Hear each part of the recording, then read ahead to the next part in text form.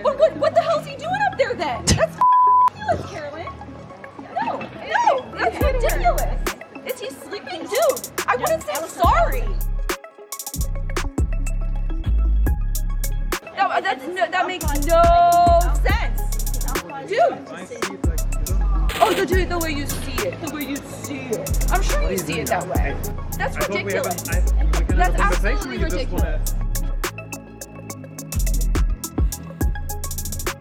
Well, but that's not the rule, Kerrilyn. No, yeah, sorry. That's not the rule. I wouldn't have said sorry. I understand. No, you understand. So you have to go by the rule book, Kerrilyn.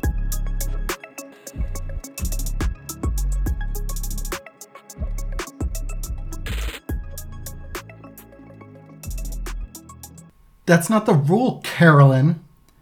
Oh, what a moment in tennis history that was. And a beautiful opportunity to start an episode differently for us. Yeah, did, a little creative audio editing. I didn't know that I had the capability. You are so proud of that intro. I was, and your reception was like a little bit muted, but I think you liked it.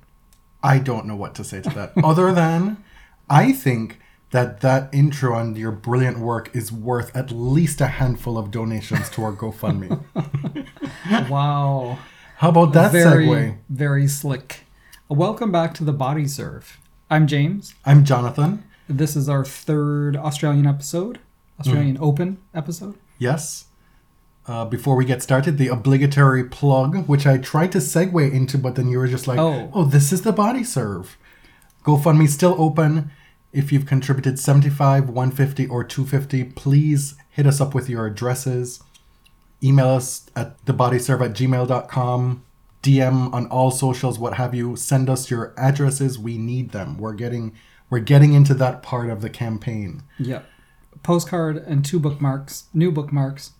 We've got about a little over a week left with the campaign. So if you haven't yet contributed and you plan to, still got time. Where are we in the draws? On both sides of the draw, men's and women's, we're in the quarterfinals. It's during a slam, it's so hard to keep up because a lot of what we'll talk about might be moot when you listen to this episode. So we'll lean less on forecasting and talk about kind of how we got here. I will say I'm looking forward to a semi-normal sleep schedule because an early night for me now is 5 a.m. Yeah. As we get older, I think we have to ration the matches that we're willing to stay up till 6, 7 in the morning. Yeah. I'm just not doing it for Tommy Paul. Sorry. I decided that I was going to stick around for the fourth set of that match last night. I was like, well, let me just see it through to the end of the fourth. And I fell asleep with a glass in my hand on the chair and woke up sometime later not realizing that I was still in possession of said glass, and off it went. Yep. On the floor, apparently. Luckily, there wasn't much in it. I thought that you had spilled red wine all over one of our new-ish chairs. The sleep is at a premium during the Australian Open. Like, that stuff does not happen to me. I am not a napper. This is how people burn their houses down. Okay. By holding a cigarette and, Let's not get carried away here. On the women's side, we've got 8 women left in the draw. On the top half, Wimbledon champ Rybakina will play Ostapenko, the winner of which will play either Jessica Pegula or Victoria Azarenka. And then in the bottom half, Karolina Pliskova against, Magdalena. And then Arina Sabalenka against Donna Vekic. All right, starting with Rybakina, the woman who beat Iga Swiatek, who won Wimbledon, who maybe has a little bit of a chip on her shoulder because she felt people ignored her Wimbledon title. This woman at her peak, I would argue, is pretty close to the peak of anybody else left in this draw. I reflexively would say Sabalenka, like in full flight, is probably better than everyone else, but she hasn't done this before. Rybakina is a slam winner. Azarenka is. Pliskova has been to several finals. Ostapenko's a slam winner. Well, let's not get ahead of ourselves with several finals. Who? Pliskova? Okay, It's two, isn't it? Fine. Two. That's two more. She's been to a couple. That's two more than Arena has It's not a handful. It's not several. Oh, wow. Really parsing words here. My point is that I always hesitate to say, oh, this person is the favorite if they haven't done it before. However, on the WTA, you would be proven wrong a dozen times over the past decade because there have been so many surprising young slam winners. Yes, that doesn't make any difference to the story right now if they haven't won, because everybody's ready to win at this point. The favorites, before the tournament, it was Swiatek and Pegula. Wouldn't you say those were the two big favorites? Pegula has gone through the draw without much trouble at this point. Yes. She's gotten to a place in her career where on a court like this, and when she's playing well, she is no nonsense. She can get through matches pretty quickly. Krejcikova was a challenge, but it was still straight sets. But she can win sets 6-1, 6-love, and it's so important as you get further into the tournament, mentally as well as physically. On the preview episode, I said that if you wanted to look to one specific section of the draw as being extremely important, I thought that the winner of Sabalenka-Bencic might be the winner of the tournament. And here we are with Aryna Sabalenka having removed Bencic from the conversation once more. But going up against someone with whom she has a 1-5 head-to-head record. Matchups matter in this sport. Okay, but some of those matches were on the ITF circuit. Sure. Some of them happened when Sabalenka wasn't playing at her best. Yep. Vekic does have Pam Shriver in her corner. I don't know if you all caught wind of that, but Pam Shriver is coaching Vekic down under at the moment. And look, here she is, resurgent. Vekic says she wants to avenge Belinda's loss, which, okay, grow up. That is all the more reason for Aryna, for me, to bring the hammer out in that match. So getting back to Rybakina and Iga. Iga was coming in slightly vulnerable because of her loss to Pegula and how quick it was, how decisive it was. As you said, I think we and a lot of people still placed her as the favorite. Maybe not the only favorite, but certainly in that top three. She was the top favorite. We have entered a Swiatek era whereby you would be foolish to bet against her. And so, what are the types of players that she's lost to recently? She hasn't lost very often, but her past losses have been Rybakina, Pegula, Sabalenka, Madison Keys. Krejcikova's kind of an outlier, but four of those women play boom, boom, boom tennis. They thrive on fast surfaces, and they're able to take time away from Iga if the surface is quick, right? And that's what she does on pretty much every other court, is take time for people. Force them to run back and forth, and just smack winners. And she wasn't able to do that against Rybakina. I don't think it's a crisis situation, but it's interesting to hear the way that Iga talks about her losses recently. Because she's talked a lot about the mental, about just being kind of strong enough to get through these matches. And so she doesn't blame anything technical. For her, it's all psychological. Vika Azarenka was asked in her most recent press conference about playing Jessie Pegula, and she said they're great friends, but she described Jessie's game as simple. And she actually meant it as a compliment. And to me, it's crystal clear what she meant, right? She meant uncomplicated. Right. She just goes out there, she swings, there's not a whole lot of drama. And I think that's how Rybakina is as well. And those are the types of players that can trouble Iga. If you're a counterpuncher, if you're a retriever, Iga's going to pretty much wipe the floor with you. Right. Somebody like an Ostapenko as well. Right. And we've seen quite a few players who are left in the draw who are no-nonsense ball bashers to a degree. Which I enjoy. I like variety, but I also like these players who just come out and do it. Rybakina is going to play Ostapenko, who just took care of Coco Gauff without much ado in the fourth round. Yes. That was a tough watch as fans of Coco Gauff, but it is always so impressive to see Ostapenko when she's in that flow. She's always confident, but she's not always accurate. So in that match, she was astoundingly accurate. And I think there are things that Coco could have done better. I think she probably could have moved Jelena around a little more, tried just throwing junk at her, anything. But, Jelena was in super impressive form. I want to diverge a little bit here. You said this was a tough watch as fans of Coco Gauff.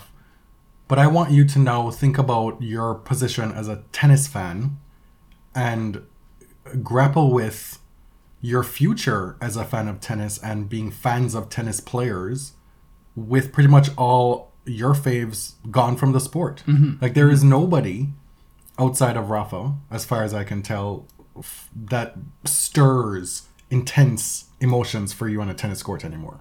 Correct. Yes. And so I think this is a unique crisis of sorts for people like us, and I'm sure a lot of the listeners. When you become a fan of somebody new, when your previous faves retire, there is a long courting process before you become invested in somebody else. And I'm actually enjoying that part of watching tennis right now. I used to always hear people talk about how, oh wow, such a luxury to watch this great matchup, this great tennis match where I'm not invested. I can just sit back and watch the tennis. Yes, it's wonderful. It is, actually. And I'm a fan of Coco, but I wasn't devastated after the match. Right? I enjoyed it. I like Ostapenko. I enjoy watching her play. I think she's fun. And the same with when she plays Rybakina, I'll be happy for whoever wins. Same with Pegula Azarenka. Like, maybe I'm leaning one way or the other, but it's not so impassioned that I can't just like it. Right. But you present that you are like a fan of Coco, a fan of Felix. Yeah. And I'm saying I am as well. I didn't really care that Felix lost. Okay. Didn't really care that Coco lost. It was not even close to being the end of the world. Yeah. It's like, oh, okay, on to the next. Well, and also it's, Coco's 18 years old. She's so early in her career. And I know we caution against saying there are so many chances because you never know. There may not be many chances, but still, like, her trajectory is good. She has, in my mind, the most beautiful overhead in the game. Okay. She does a lot of things well. Great. Who would you say is the tennis player of the last 4 to 5 years that you are most a fan of watching? Ash Barty. I thought it would have been Naomi Osaka. Yeah, she's up there. And if Serena Williams were currently 25 years old, having a baby, on and off the tour for 2 years, doing whatever she wanted, here's that word again, apoplectic. Oh, yeah. Like, you would be just disgusted. Totally. And instead, you have this rational outlook now on what Naomi is doing. Sure, but I lived through, the years of 2004 to 2007 where Serena's career was kind of in and out, up in the air. That was very difficult. But, as we graduate from my kind of first generation of forever faves, the stakes feel lower automatically. Like my first generation was Serena, Kim, Rafa, pretty much. Mm-hmm. I've led you to the water and now we're going to drink. This is what I wanted to get to. Okay. It may never be the same. Which I'm fine with. You all who were part of this never before seen class of tennis greats, how many people in their lifetime came of age as a tennis fan with a crop of players like this? To have been able to watch all this incredible high stakes tennis, all this winning, an absurd, obscene amount of winning, and to become inured to it, to just expect it. Like, this will never happen again. And so I think there is, as a result, an automatic come down. Yes. As fans of tennis when you're moving forward into another generation. And also, tennis players will never be my age again. Rafa's my age. We will never be that Tsonga age was again. my age. Djokovic is my age. Like, we actually did grow up alongside these people. And I think that'll change my perspective on watching professional athletes going forward. So back to the actual tennis. Let's talk about Victoria Azarenka, who has really unlocked something again. And she does this, right? Every few years. She reached the US Open final in 2020. She's capable of this stuff, but I didn't really know where she was in her career at this point. Well, she came back from having son Leo, I believe in 2017. Mm-hmm. And since then, that's been 6 full calendar years of tennis. This is only the second slam quarterfinal that she's made in that time. Wow. The other one was during the hardcourt summer of 2020 when she made the final of the US Open, losing to Naomi Osaka. So if you were wondering if we'd ever see Victoria make a deep run at a slam again, it was a reasonable question. Right. Because prior to 2017, you look at her career stats on Wikipedia right here, it's littered with colors. Oh, yeah. She was super consistent. She was routinely making at least 2 second weeks every year. Mm-hmm. She was always in the conversation. Not many people know what that's like. No, she was part of that triumvirate that a lot of people are nostalgic for, that brief period in time when Vika, Maria, and Serena were at the top of the game. But it's cool to see Vika dictating from the baseline again.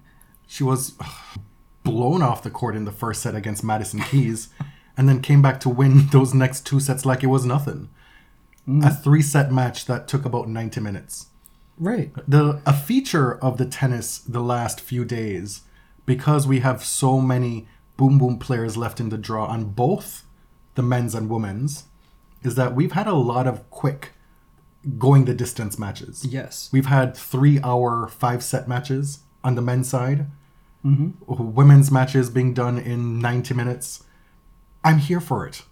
Oh, absolutely. Like, if you can do a 5-set match in 3.5 hours, I'm there. They don't all need to be 5.5. Let's talk about Zhu Lin for a minute, though. Vika's round of 16 opponent. That woman is no joke. The way she was kind of bossing Vika around at times from the baseline. She had some beautiful passes, drop shots. Just a very dynamic player to watch. And Vika really had to work her ass off.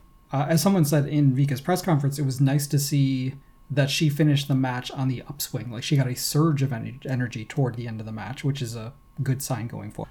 Do you want to offer anything by way of who you expect to be in the semifinals? I told you no. Well, I think we're going to see Rybakina Pegula and Pliskova Sabalenka. Oh. That's like my head. That's not necessarily who I want to see. Who would you want to see in the semifinals? It's close. I mean, but again, between Pegula and Azarenka, I probably want Vika to break through. I think... Is it because of the fracking? The frack? No, not that. Stop. You're going to get us in trouble. It's on Wikipedia. It's not a secret. I think, well, at this point... Okay, first of all, I have to say, always during a slam, I sort of get tired and lose track of who's around. Can I tell you, I totally forgot Kerrilyn Pliskova was still here. I mean, just a few weeks ago, she was in qualifying. And then I read the draw, and I'm like, oh my god, how did I drop the ball like this? Pliskova's still in it? And she's in the quarters? So how can I reasonably call who I think is going to win? Because I haven't really seen her. Magdalena from Poland, you cannot argue with her run to the quarterfinals. She's beaten 3 top 20 players. Kontaveit, Alexandrova, and then the number 4, Caroline Garcia yesterday. In straight sets, no less. Yeah. Sabalenka, we spoke a little about already. She said in press that she had seen a biomechanics specialist to, quote, please fix this fucking serve. Please fix this fucking serve. Apparently it worked. She's always been good-humored about it. Like, she's joked openly about how crappy the serve was last year. And it's not like she wasn't trying. She was trying to work on it, but yips happen. And thankfully, I mean, for some people, yips are chronic, permanent. This is why I've come around to Sabalenka in the last couple of years. I have appreciated the humor with which she's tackled her problems. She's funny. Dana Vekic, I mentioned that she's being coached by Pam Shriver at this tournament. She beat the number 18 Samsonova in the second round. Her round of 16 opponent was Linda Fruvirtova. Look at that. Little Linda. We said the Lindas are coming, and they are here. This particular Linda is going to be a menace on the WTA Tour for a long time. Vekic is also one of the handful of players who's now repping their own clothing brand. Really? Yeah. It's in collaboration with some apparel brand, but she has her own line. That's her stuff that she's wearing right now. That is cool because the big brands, they only do custom pieces for a few players. And we've seen that Nike has dumped a bunch of top players recently, you know? And my hope is that because there seems to be less of a stranglehold on tennis fashion by these top brands, that it'll provide an opportunity for smaller outfits to diversify the looks on a tennis court. Something, for me, that's sorely needed. Ooh. Shall we move on to the men's draw? Sure. Quarterfinalists. Karen Khachanov versus Sebastian Korda. Tsitsipas versus Yuri Lehechka. Rublev versus Djokovic. And Ben Shelton versus Tommy Paul. A lot of surprises here. The bottom half of this draw has been chaotic. Actually, so has the top, if we're being honest. The whole men's draw has been chaotic. Yes. We have 4 first-time quarterfinalists on the men's side. That's Korda, Lehechka, Paul, and Shelton. Karen Khachanov, for his part, now has a quarterfinal at every slam. He's, because of his record against top players, he's always kind of overlooked and underappreciated, but he's putting together a really solid career. It was a mighty impressive performance to take out Frances Tiafoe. Yes. But that was a powerful performance. Lehechka, somebody that we picked, I think we both picked to be a breakout candidate in 2023, right away at the Australian Open, into the quarterfinals. Some big, big wins. And by that, I mean Cam Norrie, Borna Coric, and Felix Auger-Aliassime. All 3 would have been reasonable picks to be in the Final 4 at this tournament. First of all, he screwed up Borna's Web3 metaverse experience in Australia that he was really excited about experiencing. I don't even know what this thing is that Borna keeps hawking. I don't know. What is it? I would not. Is it crypto? Is it an NFT? I don't want to go into it because I don't want to be accused of something. I don't want to slander anything because I really don't know what it is. Felix is the one who I thought would go a little bit further, survive the Netflix malediction a little bit longer. Well, he was the last surviving one, wasn't he? It was depressing, though. I was, you said that our original faves are gone and the stakes are lower. I was very annoyed about this loss. I really wanted to see Felix late in this tournament. Korda, now, I think, has to be the 3rd favorite for the title, if not the second. Okay, so who are your favorites? Not my favorites. Right. Who do you believe they are? The top 3 favorites are Djokovic. He occupies the first 7 spots. And then there's almost a tie at this point between Tsitsipas and Korda. If you recall, Korda very well could have beaten Djokovic to start the year in that final. Yes. And Tsitsipas has been there many times, even though Novak pretended as if he didn't know that Tsitsipas had been to a slam final. Mind you, one that Djokovic came back from 2 sets down to beat him in. Yeah. Destroyed this poor boy. The way these top players have memories like elephants. I don't buy that he did not remember this. I think it was a momentary slip. If he had really thought about it, he's like, oh yes, in one of my 30 plus slam finals, I saw that kid. Of the players who are left, only 3 of them even have match wins against Djokovic. A few of them have never played Djokovic, but Khachanov has 1, Rublev has 1, Tsitsipas has 2 wins. This draw is, as we all know, everybody's been talking about this hamstring injury, but the way that Djokovic is absolutely destroying his opponents, it's very, very difficult to see anybody else winning. This has caused a lot of conversation in the last day. The leg. The hamstring, whether or not it's a real injury, Djokovic positioning himself squarely as a victim because of all the doubts the grave doubts that only he is a victim of in tennis. Yes, he said, quote, "Only my injuries are questioned," which is obviously not. I'm not even going to name any specific players, but tons of players' injuries are questioned all the time. And that is a problem. Players are carrying injuries constantly. Taylor Fritz talked about this in a pretty interesting way today. And he said, like, players have injuries all the time. They're always banged up, even if they're not severe. But he believes that a lot of players exaggerate their injuries as a way to, release pressure. That was so interesting. Now, he said this is not about Djokovic. I'm not calling anyone out specifically, but he was just trying to make a point. And, the thing with Djokovic is, he is probably injured, yes, but fans are predisposed to think he's a drama queen. Because he's done this in Australian Open finals before, where, when he's not doing well, it's screaming and throwing balls and clutching his injury, and then you see him in full flight playing beautifully unencumbered. People are going to question this stuff. Also, people question everybody. Yes. Players question other players, fans question everybody. Check her blood pressure. Every single player goes through this.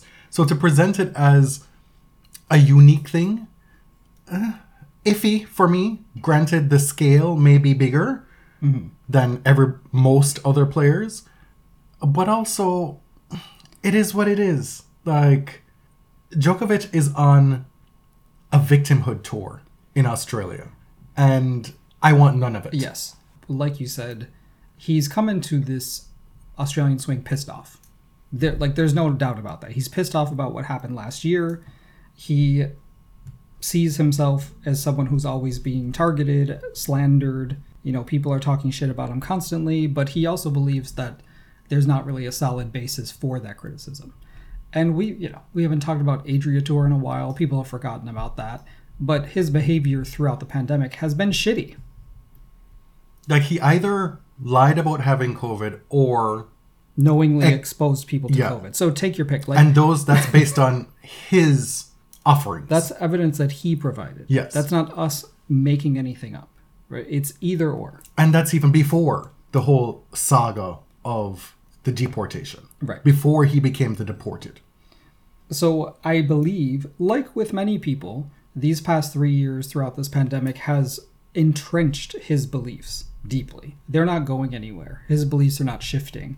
And the more pushback and criticism he's getting, the more cemented those beliefs are. And, we've seen this with how a lot of people have approached this pandemic. Yeah. It's scary. It's confusing. That is a lot of folks' response. So what's scary and what's confusing? The pandemic. To whom? To, regular folks. Okay. Right? And so and so people latch on to conspiracy theories, and they decide which facts they believe and which they don't. And Djokovic is on a large stage, and he's become, whether he planned it, whether he likes it or not, he's become an idol among anti-vax folks. I would almost appreciate it if he just went full villain and just, charted that path for himself, because this I'm not into at all. Yeah, so I don't even really want to talk about this shit that much, but this has felt like a rather joyless march through the draw, complaining about the media, quote, lynching him. The bathroom break thing the other day, we've scarcely seen him respond to things on a micro level over time, and now he's responding to everything. This is what has shifted. He was already pissed before he started this tournament, and so a lot of stuff he's commenting on publicly. He was mad about Eurosport showing this video that he said kind of misled folks as to what actually happened on court. I don't know what actually happened. I wasn't watching that match at 5, 6 in the morning here. But he said, "I'm an easy target to be the villain. That's how they portray me. For me, that is now a normal occurrence, but I will not tolerate injustice." So his language is always very dramatic. It's very lofty. With this, you're appealing to your supporters and kind of turning off everybody else. I heard a lot of talk about this whole lynching thing. Where did this come from? So Sasha Osmo reported this as a direct quote in English. And for tennis majors, which already gives us great great pause. Tennis majors gives PR to me. It gives a lot of stories with just a lot of quotes and not much else. Obviously, people were annoyed, pissed, offended about the word lynching, especially Americans. And of course, it has a very, very profound meaning in the United States that I don't expect everybody to get. Even if you don't attach that meaning to the word, which originated in the United States, by the way, I don't know why you would use that word anyway. If you just meant a metaphor for hanging, it's really vile. Well, because you need to ratchet up the victimhood. Right. That's what it's about, right?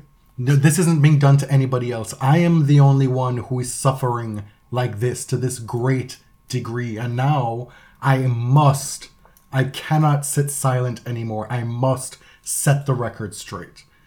What he should have done was come here, keep his mouth shut, blitz the entire bleeping draw, take his trophy, and go. And said, fuck you, Craig. Exactly. This is for last year. I mean, I personally don't care what Novak does. He will probably win this tournament. It won't be fun for really anybody but his fans. And it doesn't even look that fun for him. So I think he just wants to win and get out.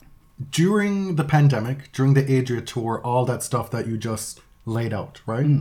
We saw, some fans distance themselves from him. Yes. And now, that no longer seems to be the case. It's a familiar pattern, right? Yes. Where famous people, famous athletes become imperiled based on their own actions. And then arguments are just made by default to excuse that behavior, in effect, because of how great their talent is. And so there's been enough time now and distance from that to where we can just go back to enjoying Novak's immense talents. Yeah, because if at the time you claimed that you were turned off because of his actions, he does not see any problem with those actions, and he hasn't atoned if you believed he needed to atone for them. So I think we just need to admit you didn't care all that much in the first place. Right, because which he's is back, fine. Just he's back now with the mask fully off. Right. And now you're back on board. Make it make sense. I just don't get it. Well, it's kind of like the pandemic is over, people. And we know a lot of people like that in real life. It's just well, I'm actually tired of caring about this shit, so let's just go back to the way it was. There are a lot of divergences with this conversation about the draw. We've gotten a bit sidetracked. There will always be. They are not going to take our audio for breakpoint, I'll tell you that. So getting back to the draw, I do want to note Sebastian Korda. Of course, with this big breakout, a lot of people are talking about his dad, Peter, who won the Australian Open in the late 90s, and reflexively giving dad credit for teaching Sebastian tennis. And I liked that Sebastian said, no, actually it was my mom, Regina. Dad was busy with my sister traveling with golf. Both of his sisters are top-level golfers in the LPGA. And by that, best in the world. Right. But have they both won majors? One of them has. I think Nelly is the number one golfer in the world, or has been. Okay. So Sebastian was no, it was actually my mom who is probably the biggest influence on my tennis because my dad was away. And so I kind of appreciated that he pointed that out, because why do you assume that tennis playing dad was the only teacher? He was better, sure, but Regina was number 26 in the world. Mm-hmm. Ben Shelton. Well, I've seen a lot of talk about how much of a cakewalk he's had through this tournament. Some folks mocking him. I just go by what I've seen watching his matches. Mm-hmm. Mm-hmm. And for me, I think his career could be what Denis Shapovalov wishes for himself. Oh, interesting. Okay. There's an electricity, a Billy Elliot level electricity in his game on court. Electricity. It's a glottal stop. Mm-hmm. The serve is immense. The forehand has so much power.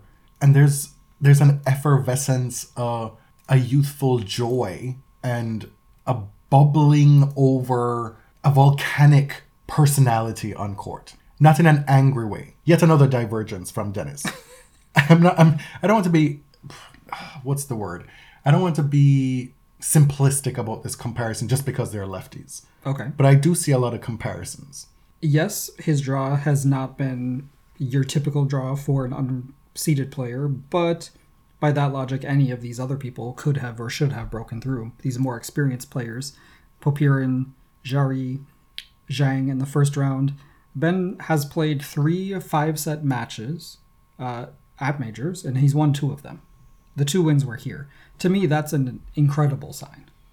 This is his second ever main draw at a slam, and he's in the quarterfinals. Could very well be a semi-finalist at the Australian Open. That is an achievement. I don't care how you got there. Right. At 20 years old, that is an achievement.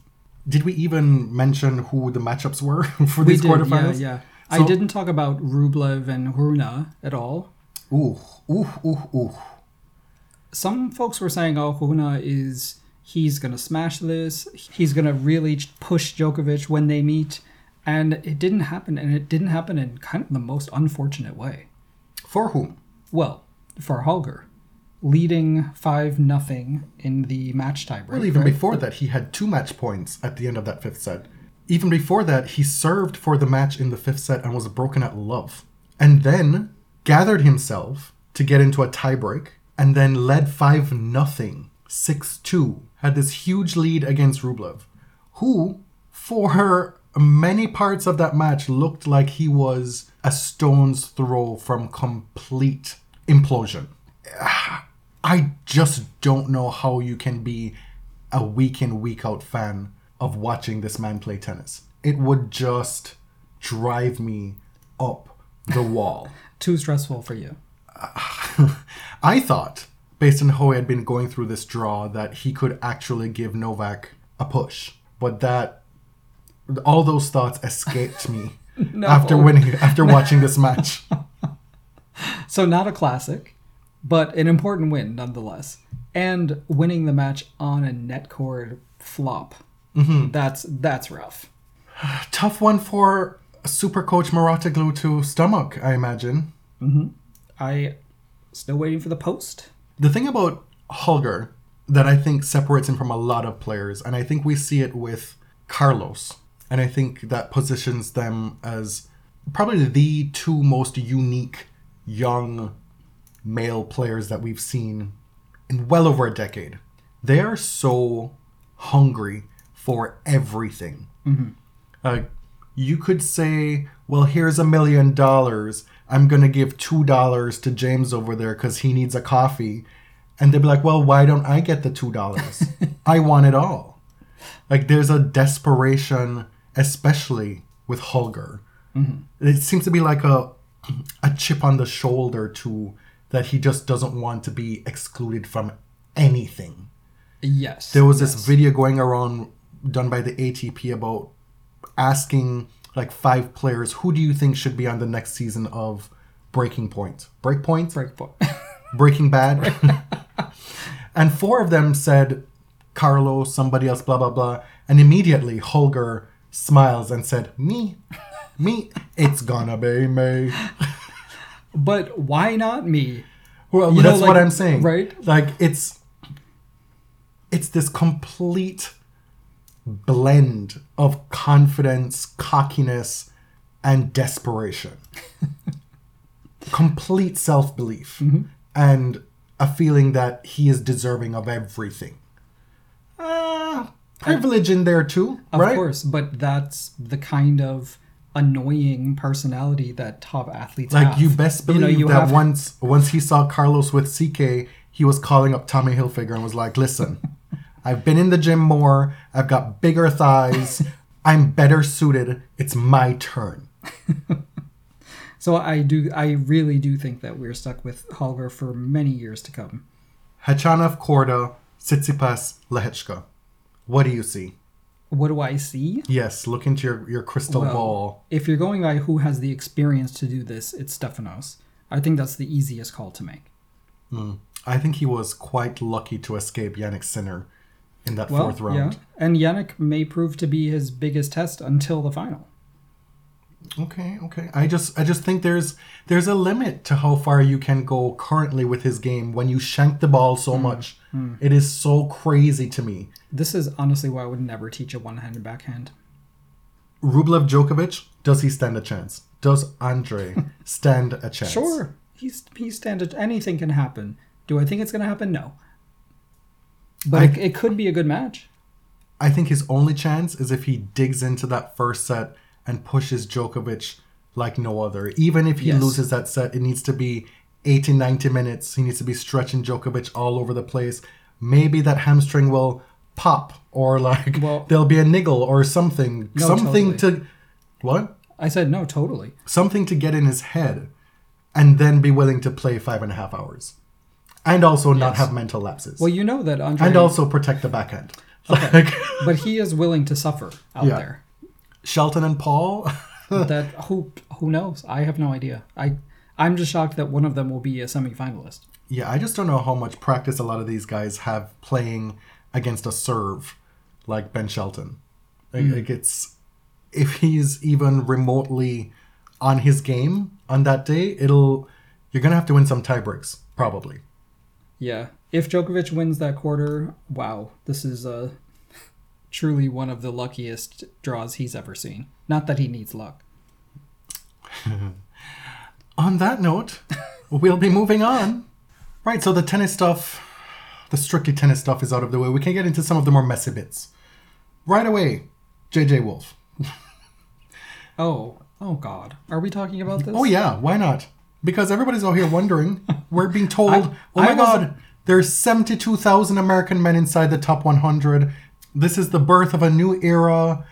Who are you going to stand? And maybe it's just a pick your poison kind of thing, because in the past, we'd seen this JJ Wolf mini controversy on Twitter where he had like the white power sign, the circle thing with the three fingers. Well, there was, I guess, a question as to whether it was intentional or, Yeah. Well, now he's been spotted like in a Trump thing. So I'm 0% surprised. Like, I wasn't standing anyway. It's fine. I mean, it's not fine, but it's fine. Like, there are other options. Let's put it that way. For now, pick another one until proven otherwise. Let's just say it's none of my business, because I wasn't going to do that anyway. The PTPA has had a much bigger footprint on social media since the start of the year. Every few days, they try and tell us what their principles are. Lots of nothing salads. Still unshockingly few details about anything. Then, on MLK Day, I guess they really are a corporation now. Yes. On MLK Day, they issue a tweet saying, quote, "The PTPA honors Dr. Martin Luther King Jr.'s dedication to equality and inclusivity. There is still much to be done in tennis, but we look forward to being part of the solution and supporting players' efforts." And there's a picture of the Reverend looking pensive. Okay, cool. I mean, as you said, that is like a very corporate thing to say. I would look to the composition of the executive committee and say we all need to do better. They also had a statement on the late night matches after the Andy Murray controversy.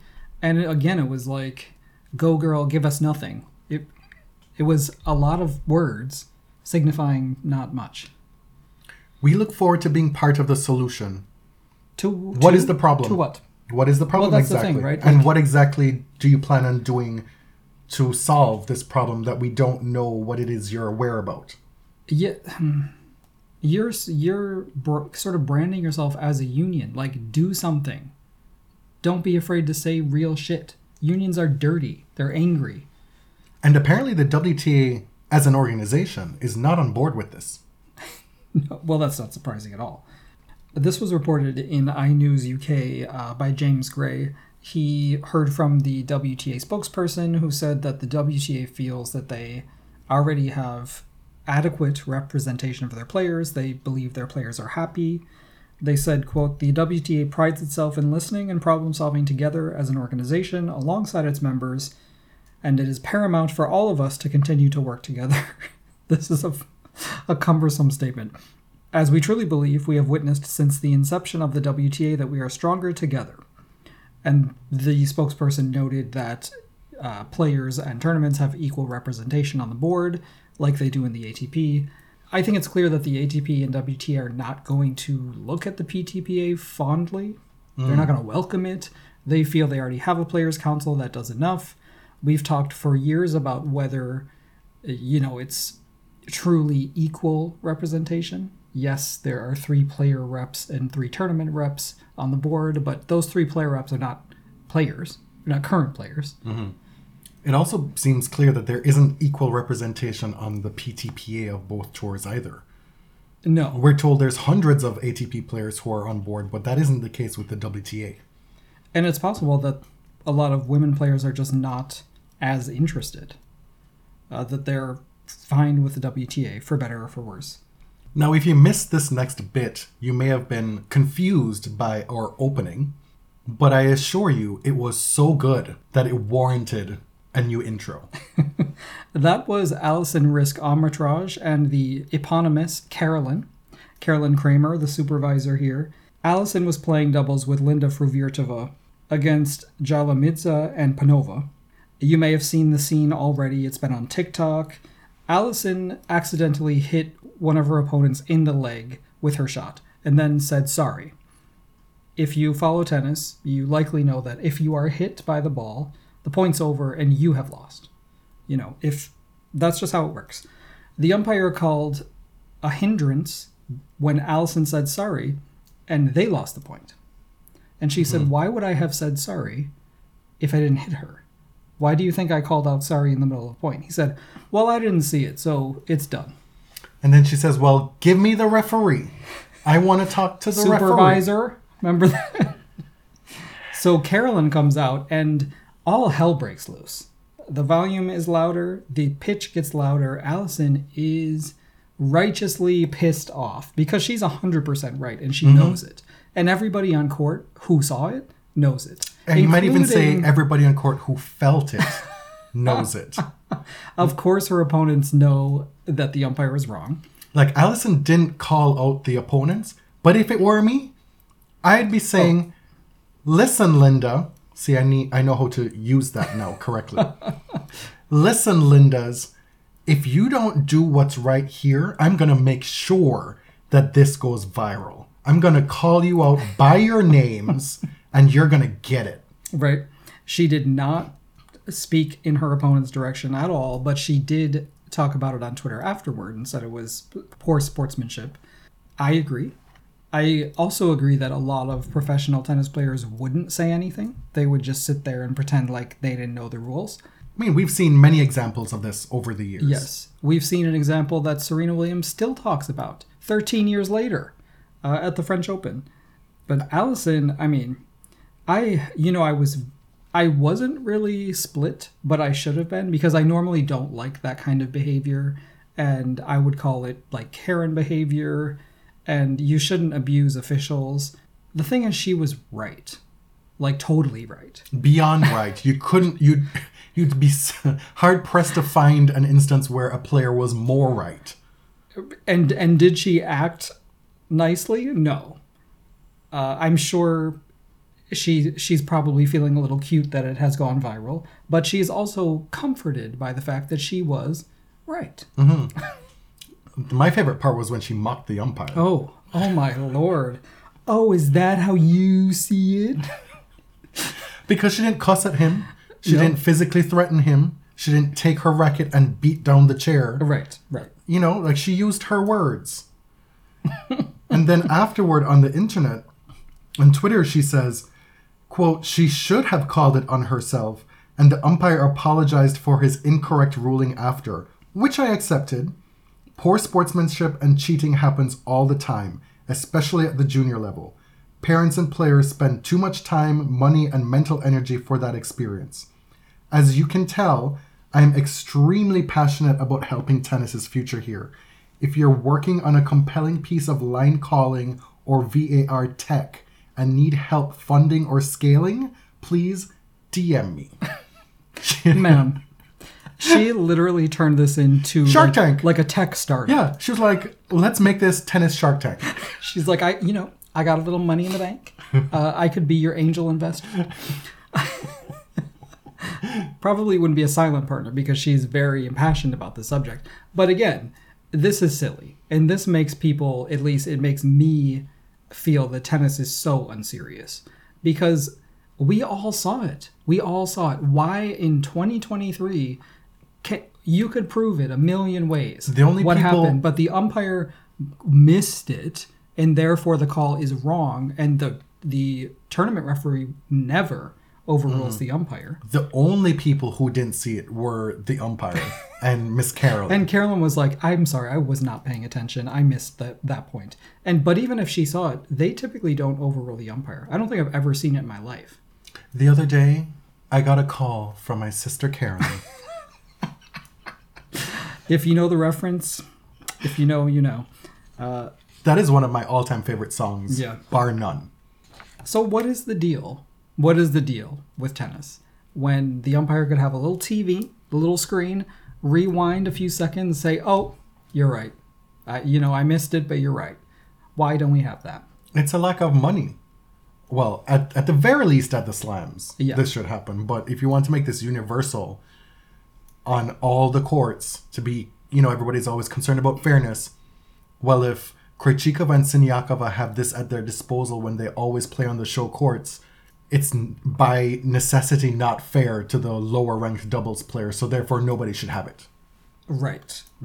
So does court 15 have it? The same as center court? It's annoying, but again, it does make tennis look silly and kind of stupid. Amateur. When most professional sports in the world have caught up and they do this. Yeah. The difference is with a lot of other sports is that you don't have multiple matches going on at the same time. Right. You have, in cricket, you have one pitch. One event. Yeah. You have one basketball court. You have golf, but you know that there's set holes. Right. And you have marshals on the court who can then probably radio up to the TV tower. It seems to me that there needs to be cooperation and collaboration between whoever's covering and filming these events. Right. It's like, can the umpire have access to the TV footage? Or listen, in cricket, there's a third umpire. That person is off the pitch, off the field, who has access to video. You have one designated person who is in the TV studio, who is in partnership with ESPN or whichever big company is covering the event. And they then say, roll that back. Can we get the feed on court 7? Yes, I'm satisfied. Can we go back a little bit? Is there snicko? Did the ball touch the bat? Nope, there's a flat line. Can we move to ball tracking? Oh, yes. And then... Because in cricket, they narrate the whole thing. Exactly. And then you have the third umpire just radio to the chair umpire, and within a minute, it's done. This is prehistoric stuff. It feels like a reality show, like a housewife show, when someone tells a lie, but you know that earlier in the season, there's footage that disproves their lie. And we're all acting like this is real life and not like a reality show. Instead, you have the slams, Craig Tiley complaining about not having enough money, needing to do this because the survival of the tournament is at stake. And then they have big light shows, big drone shows. Yeah. All over Melbourne. Like the priorities that are on full display and where the money is being spent. It's, again, the players are not the priority. Certainly not the ones outside of the top 10. Right. So to you, the issue is tennis is naturally resistant to change, and there would be an equity problem in implementing it. That's just me speaking off the top of my head. All right. We have to induct somebody again on this episode. We do. It's been busy for the Body Serve Hall of Fame. So we're keeping track now. We've got Magdalena Rybarikova for sure. Yeah.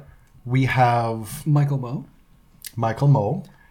We have the bird. The bird that shit on Zverev.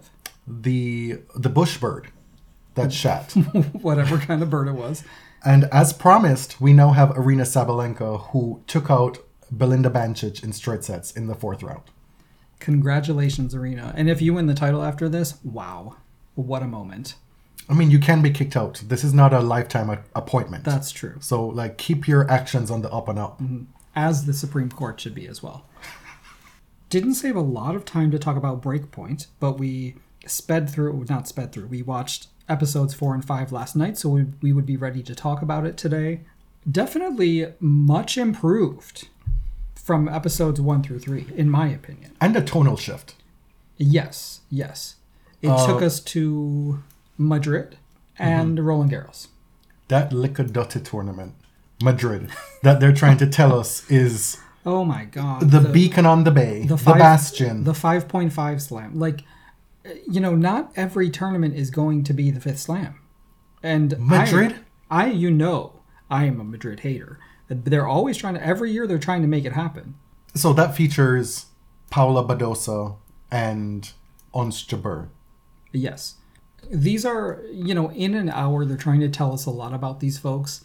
They're trying to show us some tennis, some behind the scenes. It is a lot to fit in. And they're also trying to contextualize a sport that the presumed audience maybe doesn't know a whole lot about. So there is a lot to do in, say, 55 minutes. I'll give them that. These episodes, to me, did a better job of, giving you a glimpse of what these folks are like behind the scenes, taking you through a few pivotal matches. I think they still miss pretty important things, but overall was a big improvement. Right, because they've clearly shown that they're just not going to touch on any controversy.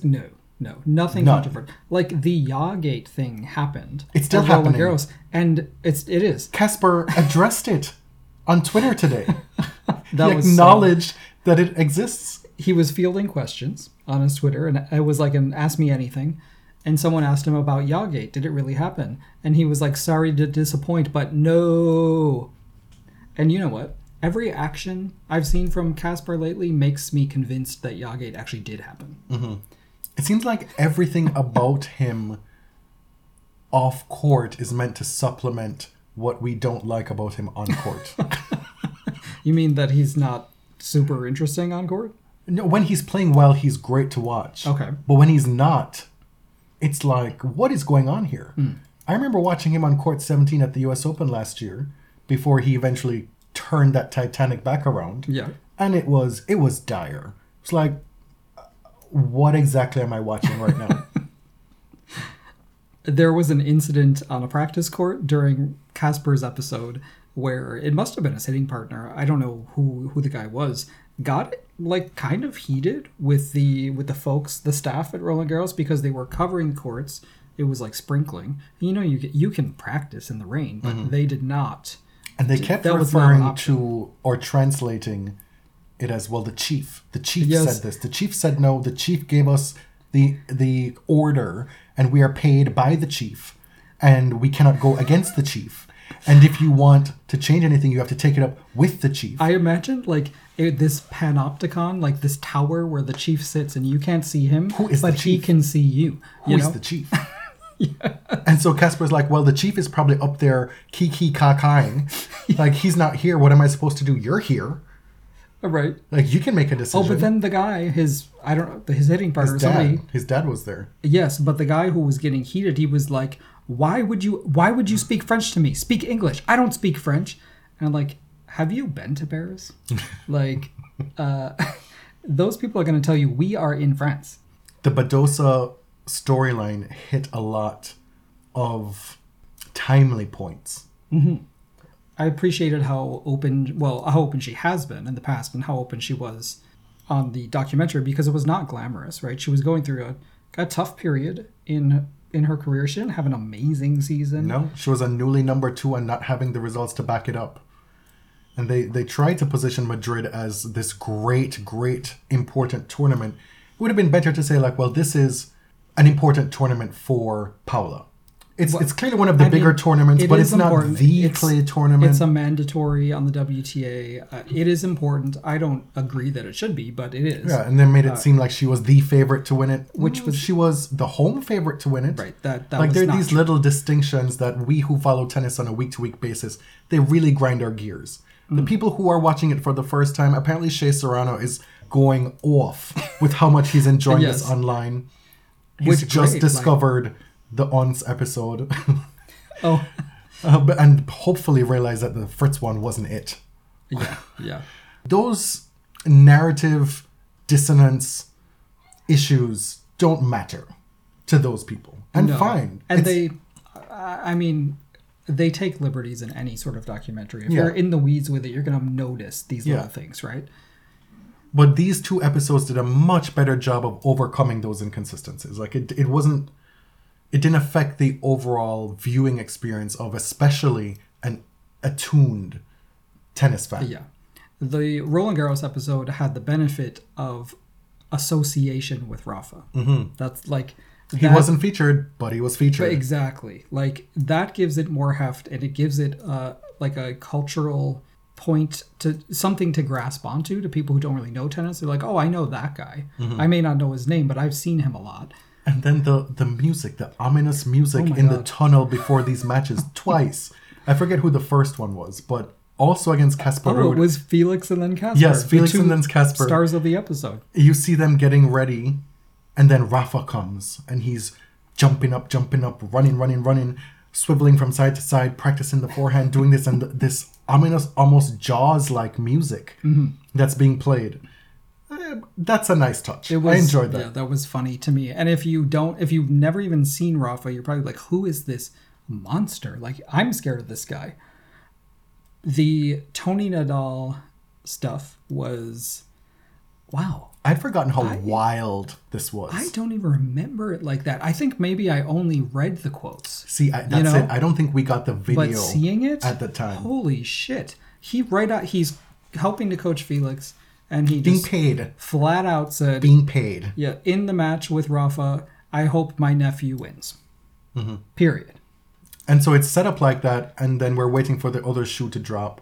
We're being told by Patrick Moraticlu that I would never do that as a coach. I would never do that. And it's being framed as incredibly unprofessional. Oh, yeah. I mean, they kind of went in as much as they could.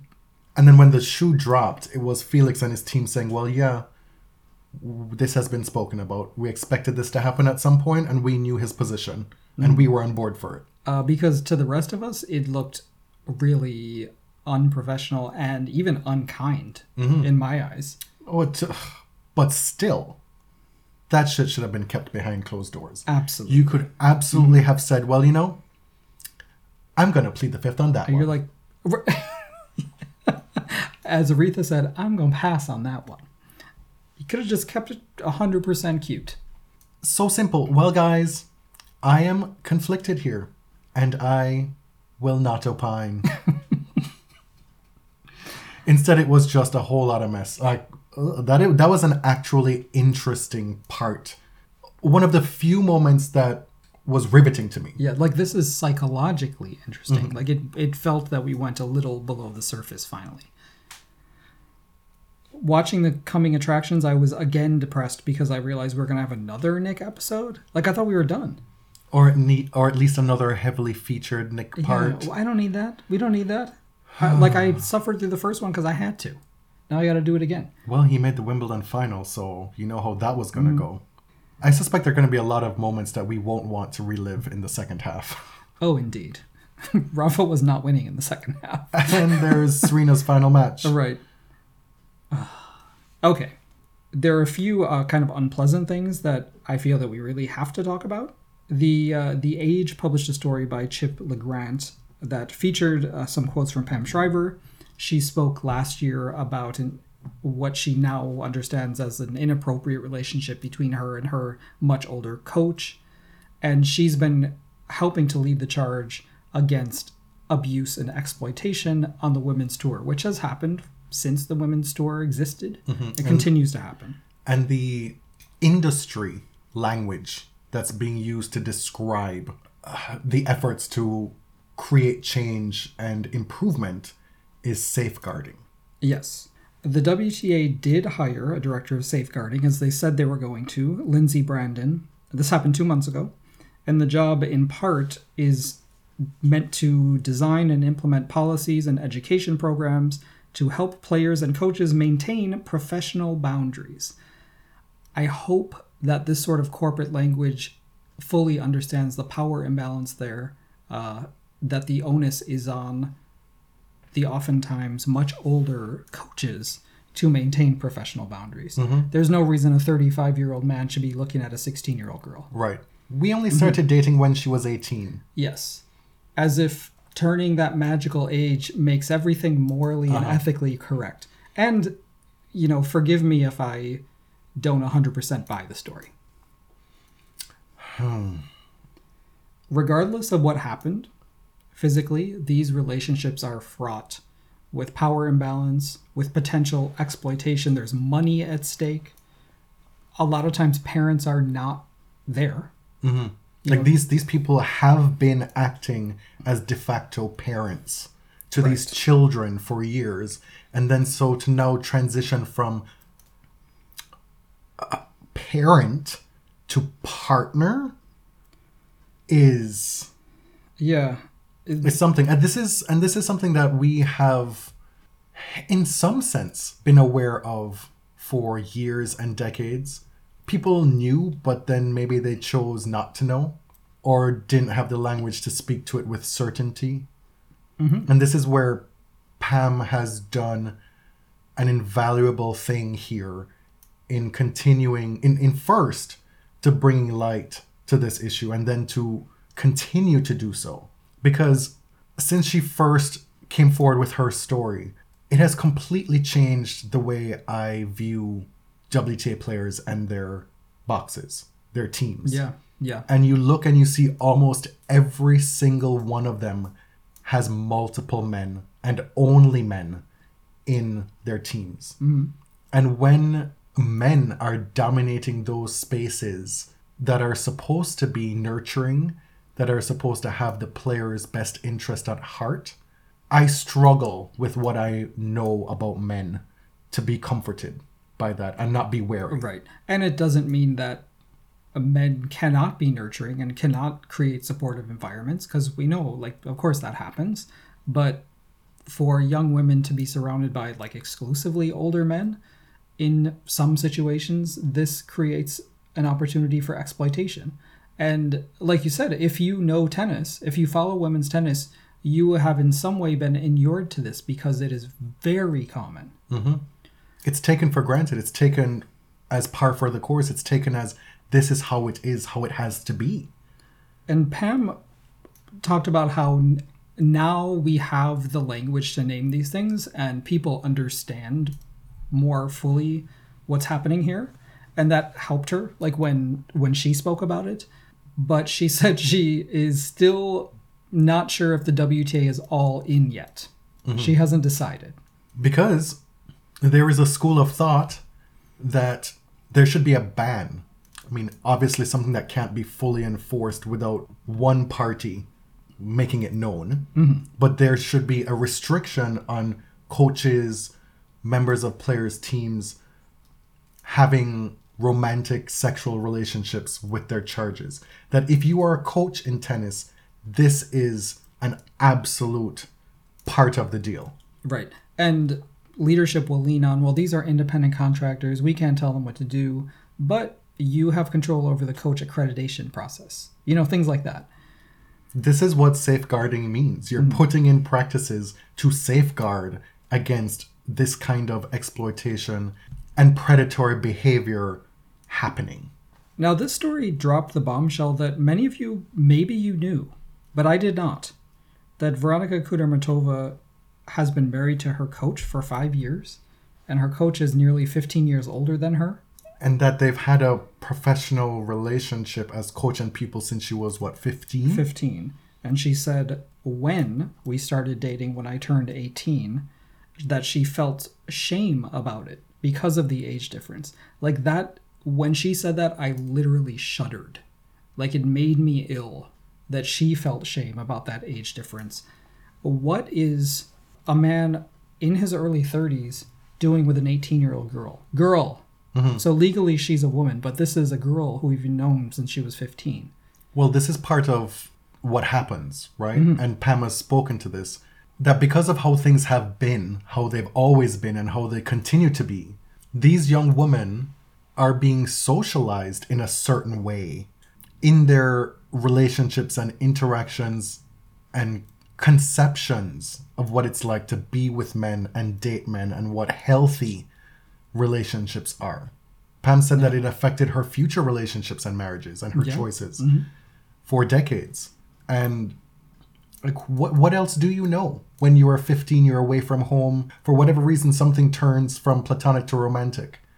You have no other examples. Right. And this man supports you. He believes in you. He's investing so much in you. Like, I can understand why a younger person would feel an attachment to, you know. But it's not a healthy perspective. Right. It's not a healthy relationship.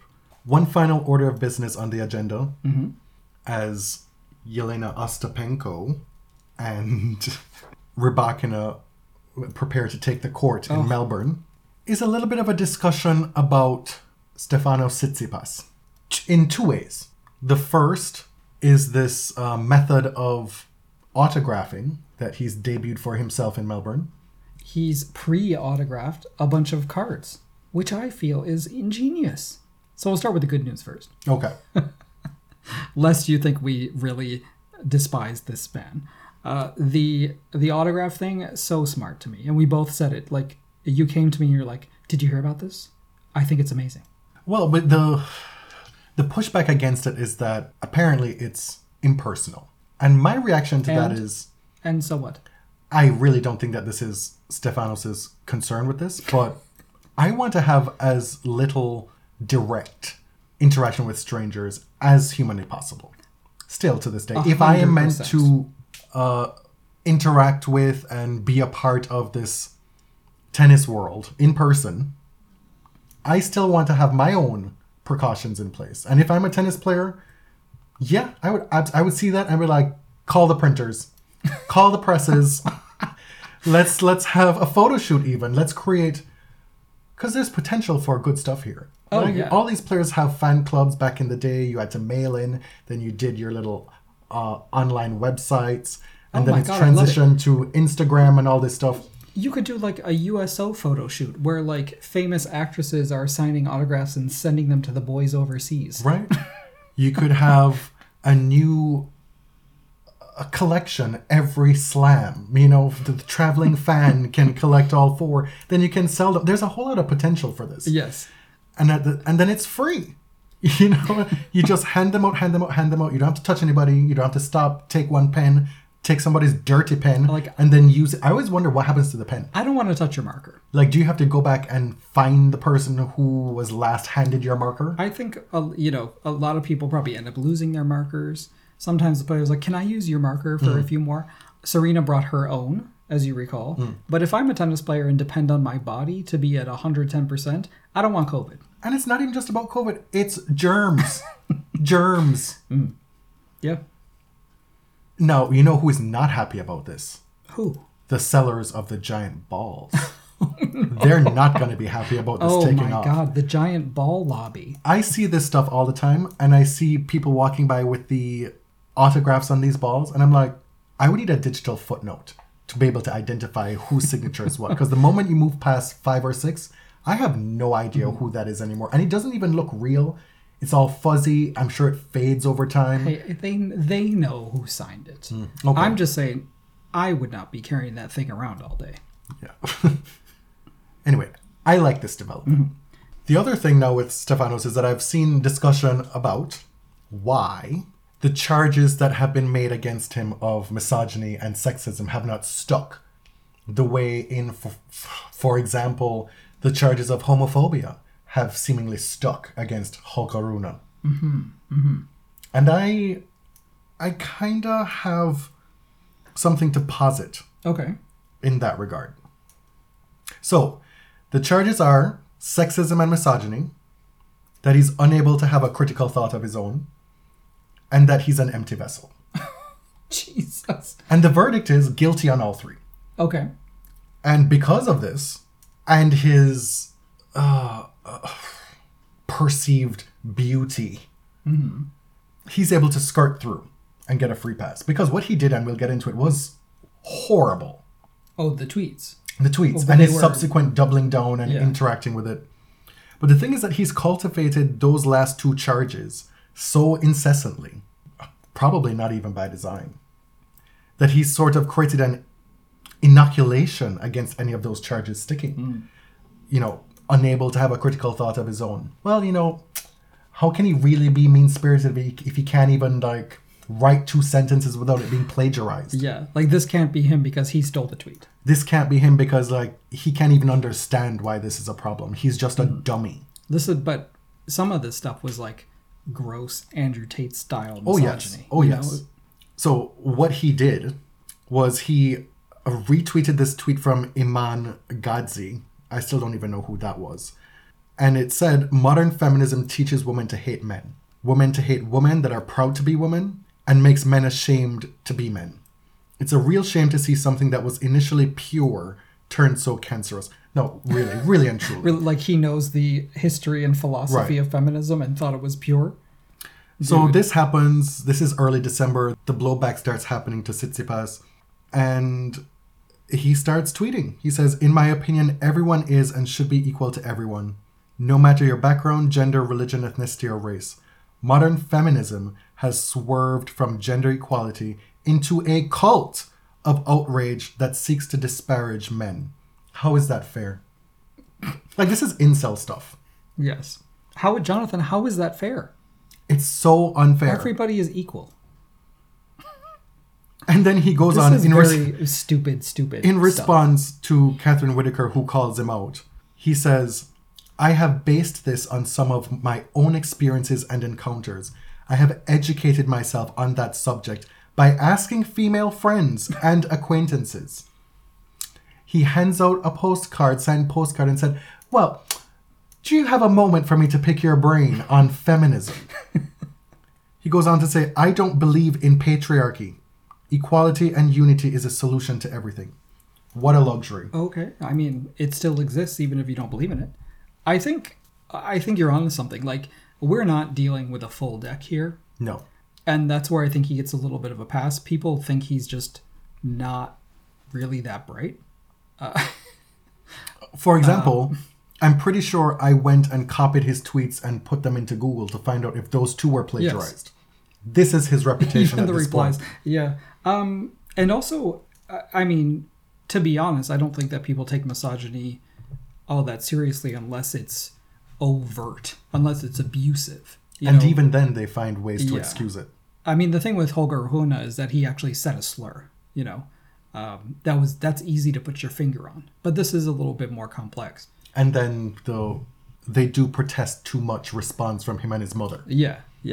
With Stefanos, there were a lot of women, a lot of female fans defending it. And I was just like, what are you doing? You can be a fan and also say, this sucks. Because it does. The thing with Holger, too, is that he was so new and raw as a tennis player. Nobody knew who he was. Yes. All we knew for a lot of folks is that, oh, there's this guy who is doing too much and he did this and he said this. So it's easier to take shots. It's easier to punch down. Right? We know this. Yeah, it's so much easier to punch down. And so in that moment, it's easier for the charges to quote unquote stick because you can replicate these charges in jokes over and over and over again. And then it becomes deserving. Whereas with Tsitsipas, you make this your online identity and you're going to get a lot more blowback. Oh, yeah. And if you criticize Tsitsipas, and I have experience with this, 10,000 weak-minded men will say that you're jealous of Tsitsipas because he's rich, attractive, he can get any woman he wants. Thank you, I'm not really interested in that. But any criticism, you're just met with endless ad hominem attacks.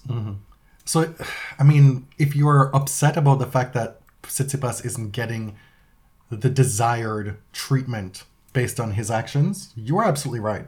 I'm 100% in your corner. And the reasons why, which we just speculated on, they suck. And we wish they weren't the case. And they may not even be the reasons why. But I think that may have something to do with it. All right. So we have women's quarterfinals to watch while editing this episode. We will be back with you most likely on Sunday to recap the entire tournament. The GoFundMe, of course, is still open until the end of the tournament. Did you say Sunday? We'll probably record Monday. The tournament ends on Sunday. Well, Saturday morning at 7 a.m. I work Sunday. Oh, right. Okay, so at the end of the tournament, at some point, we will record the final episode. We'll close the GoFundMe after that. Mm-hmm. You can find everything body serve related, including the GoFundMe, at linktree.com/thebodyserve. Thanks to everybody who's already donated.